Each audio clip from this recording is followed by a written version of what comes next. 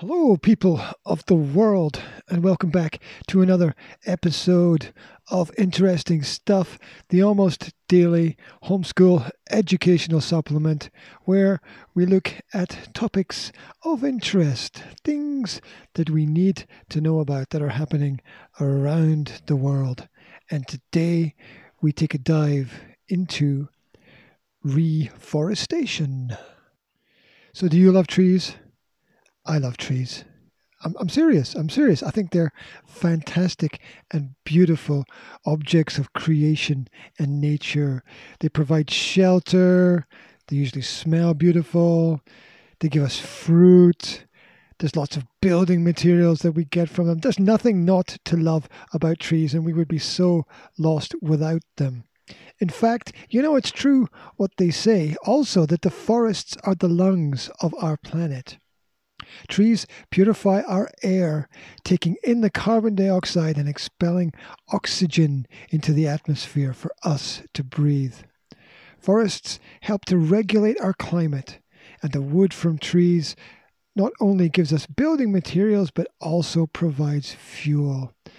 The trees are also vast habitats for plants and thousands of animals.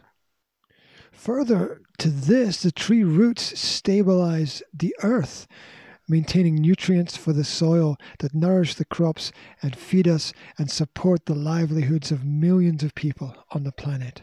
Forests are essential to human life on a primal level.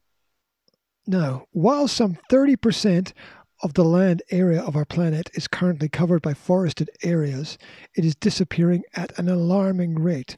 According to data published by the Food and Agriculture Organization, between 1990 and 2015, deforestation demolished some 129 million hectares of the world's forests. The worst hit areas were sub-Saharan Africa and Latin America. But it's not all doom and gloom, and we're beginning to turn this around. Because where deforestation is the loss of trees, reforestation is the exact opposite.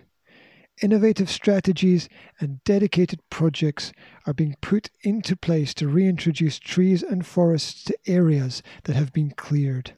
The negative consequences of deforestation are a loss of biodiversity, a loss of habitat, and soil erosion, which removes nutrients from the ground, making it unusable for agriculture.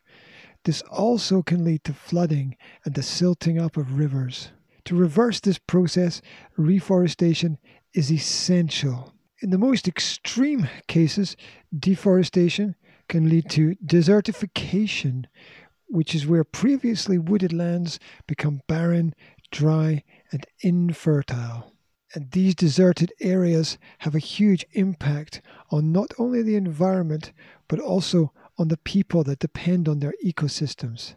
For example, in the Sahel zone in Central Africa, the Sahara Desert is an ever-expanding threat to around 309 million people who live there. And so what are the main causes of the deforestation? Well, here's 5 of them. Number 1, agriculture. Forested areas are being cleared to make way for crops such as palm oil and to create space for livestock as global demand rises. 2, forest fires.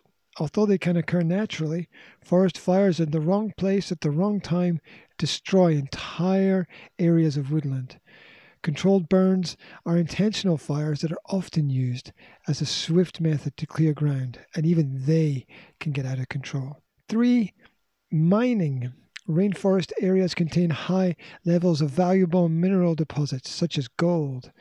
Mining these minerals is highly destructive as it requires the clearance of nearby trees. 4, infrastructure. To conduct mining or logging operations, large forest areas are cleared to make way for roads and all of the supply works necessary. And 5, logging. Legal and illegal operations of cutting down trees hugely impact the forests as timber is cut down and exported due to ever-growing worldwide demand. So how do we combat this? Well, there are many different initiatives and ways to bring trees back into ecosystems. One is the Great Green Wall. This is a project that began in 2007 and was first proposed as a huge 15-kilometer wide band of planted trees that would stretch 8,000 kilometers from east to west across the Sahel, spanning 11 countries. In reality, it is a patchwork of plantations across the region and is currently around 15% complete. Senegal is the furthest ahead with this initiative, having planted 11.4 million trees in a bid to reverse desertification. The replanted, drought-resistant acacia trees hold water in the soil, which means that wells can refill, providing communities with more water. The leaves provide shade, which means that the need for watering is reduced, and they also provide compost. More crops mean more work is available, leading, of course, to economic growth, which in turn enables communities to thrive rather than just survive, and all thanks to trees. So although it's many years from completion, it's hoped that the Great Green Wall will have a monumental impact on the region. And it's worth knowing now that we can not only plant just in the countryside and in deserted areas, we can also plant in the cities too. So like their rural forest counterparts, urban forests purify the air in their surroundings and provide shade and habitats for animals. They can also cool city air by between 2 and 8 degrees Celsius, reducing the need for air conditioning by 30% when planted near buildings. So in a world where urban forests are becoming more important than ever, there are some great initiatives underway aiming to bring more trees to city life. London's Garden Bridge was one such proposed project already, but something that has been brought to reality and completed is Milan's vertical forest. Designed by Boeri Studio Architects, the 2 high-rise residential buildings are planted with 23,000 trees and plants specifically selected and placed there for their physical properties. The architects wanted to make the forest an integral part of the architecture of the city, as well as having a functional role in reducing city pollution and absorbing carbon dioxide. So you can see, even small projects make a difference. One of the largest reforestation projects ever attempted is in the Amazon. Conservation International is attempting to restore 30,000 hectares of forest land using seeds from over 200 native species provided by seed banks supplied by local seed collectors. This project involves the planting of 73 million trees. Using the Movuka method of scattering, seeds can be sown by hand, by air, or by machinery, and it's a hugely versatile and diverse way of raising new native woodland. The crusade to restore precious forests is not a modern concern as well. Historically, there had been great demand for trees to help with various issues.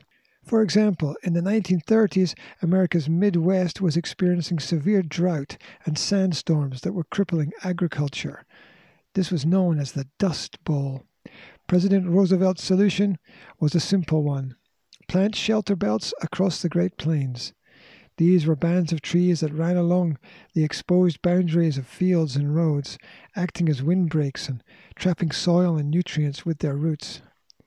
By 1942, trees had been planted in their millions, stretching from North Dakota to Texas, in what is still one of the most successful environmental projects in U.S. history.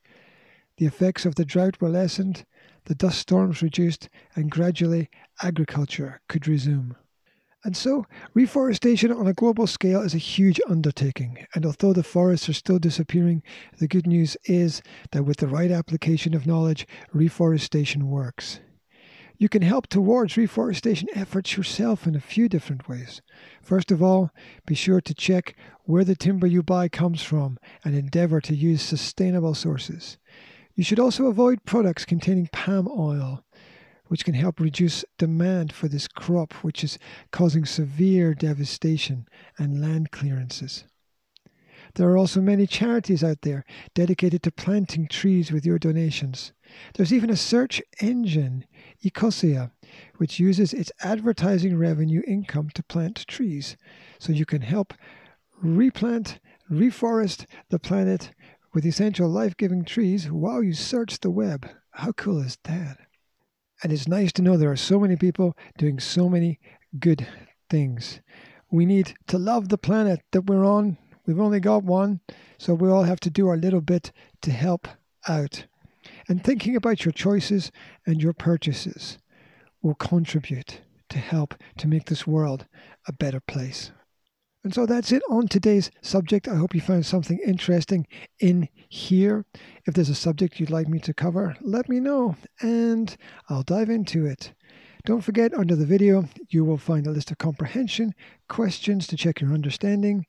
And that's it, really. Wherever you are, whatever you're doing, I wish you a fantastic day. Have a good one. Take care.